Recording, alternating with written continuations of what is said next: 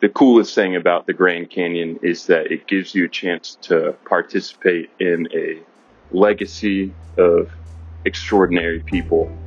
I think this place really calls people to rise to the occasion. It also has me doing things that I never thought I'd be doing in a million years.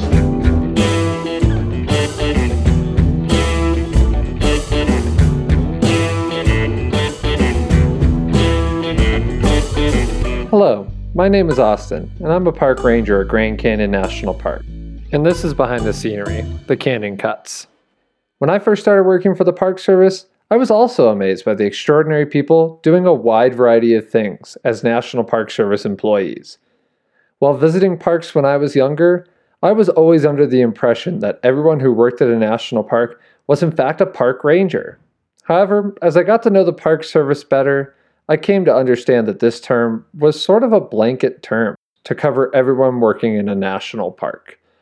Though many folks wear the signature flat hat of a park ranger, and maybe even have those exact words in their job titles, there are a wide variety of jobs underneath this hat, and many more employees that wear completely different hats in their work in the national parks. Especially in a national park as unique as the Grand Canyon, nobody is just one thing. We all carry a variety of identities, or wear a lot of different hats in our work, and also our lives.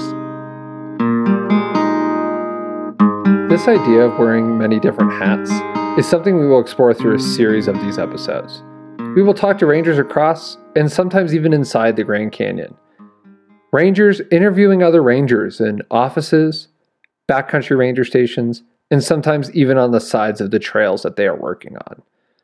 By listening to their stories, their hats they wear, and some of the interesting aspects of their jobs, perhaps we will learn a little bit more about the wide variety of jobs in national parks, and the unique roles that some of Grand Canyon's employees are called to. However, National Park Service employees are not unique in this. We all have a variety of roles, a variety of hats that we wear. By listening to each other's stories, we can better understand the complexity of all individuals, and maybe even find common ground by looking past our most obvious traits. Please join me in our first conversation, where one of our backcountry rangers sat down with Jake Lee and Tristan Blue at a backcountry ranger station, and simply hit record as they interviewed each other about their jobs and the many hats that they wear working in the Trails Division at Grand Canyon National Park. These are the many hats of a park ranger. We've got a great show today. We're going to be talking about hats. How many do you have? How often are you wearing them? When? I wear them backwards every now and then. Get the hair out of my face. Just to look a little cool? Yeah. Well, I'm Jake Lee, and I am a trail maintenance worker here in Grand Canyon National Park. And basically what I do on a day-to-day basis is build structures in the trail to prevent erosion. And I guess I should think about a better description of my job title. Quite laborious. You commit yourself to a lot of laborious tasks. My official job title is a motor vehicle operator and laborer. And basically what I do on a day-to-day basis is use various hand tools and power tools to build walls and check steps and structures like that in the trail. Can I talk a little bit about myself? Yeah, you hit us with an introduction. Yeah, I'm Tristan Blue. Everyone just calls me Blue because it's easy to remember. Yeah, I work for the compost division on trails. I have the same exact title as you, but I have a couple different hats that I wear personally working on compost. I like to tell people I'm a janitor with really nice calves with the amount I hike throughout the canyon. Sometimes I tell people I'm an instigator because I'm always stirring up. It's kind of weird, with compost, when they first put you on it, they tell you you're going to be doing a lot of different things from the get-go, sometimes you'll be expected to do random electrician work, like switching out fuses, or you can be checking out the pumps like a plumber, like making sure the lines are clear, or even like more out of my wheelhouse, they'll expect me to not quite like look for SARs, but make sure like people are all right. A quick interruption. A SAR, or search and rescue, is lingo used by Park Service employees to refer to visitors who might need help or even a rescue down trail. Back to Blue.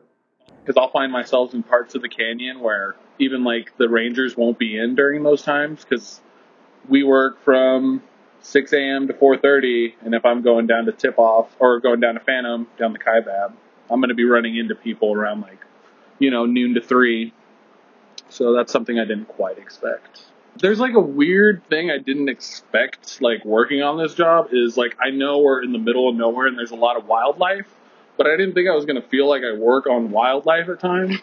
I've had 3 occasions where I'm cleaning bathrooms and I open the door and I'm like, oh, that's a snake. I'm going to have to deal with this snake now because it's not like I got to leave now because I don't want to deal with it. So I've had times where I've ran up from the IG day use bathroom all the way to like where wildlife was working like quarter block. I was like, hey, so what's white spots, black body? They're like, oh, it's fine. And then I go back, the snake's gone. But yeah, that's one thing I always found kind of funny, that I'll have to deal with a lot of different animals and black widows, scorpions, and other fun critters that don't want to hang out. I think if I were to shorten my job description to the easiest, shortest thing, it would be backcountry dry stone mason. If I were to describe what actually happens on a day-to-day basis, sometimes I'm helping you out, Blue, with compost duties and doing things like cleaning bathrooms, shoveling poop into barrels and hooking them up to helicopters and things like that. Also, the trail crew often finds themselves very frequently doing medical evacuations on the trail because we're the only people down there, and sometimes when people get in a tight spot, we're the only people around that can help out. And sometimes you're miles in to where nobody else can get in a timely manner, so you have to rise to the occasion. And I think that is the coolest thing about the Grand Canyon, is that it gives you a chance to participate in a legacy of extraordinary people. I think this place really calls people to rise to the occasion, and it really has the capacity to bring out the best in people. It also has me doing things that I never thought I'd be doing in a million years. Oh, yeah, totally. I mean, like when I started my first season here, I was like working as a laborer like you. I was doing whetstone masonry, and I thought I was going to be doing that the whole time around. And I ended up working on the South Kaibab, and I got to put in like structures, like a retaining wall that people could sit on. And by the end of it, like after we did the wall, like by Ver Camps, like I came by like a couple weeks later, and it was lower. It was like only down to 6 inches at first, and then we brought it up to 18 inches. So when I went back, like I could just see families sitting there taking pictures, and I'm like, oh man, this is gonna be there like for decades. It could be here for like another century, and people are just getting there like to enjoy it. And I just, feel really thankful that like this job, like as a laborer, it really affords us the chance to do so many different things. Another really exceptional department here in the park is the Water Utilities Division. They're another division that operates at a very understaffed rate, and they often have to do things like repairing the water pipeline throughout the canyon that supplies the South Rim from the North Rim. And their expertise is in doing things like welding and that super niche stuff. Yeah. And sometimes they'll need our help to come in and dig a hole. And dig holes, because that's our expertise. We're really good at digging holes. But I think that's about all the time we have for today. Thanks for listening in.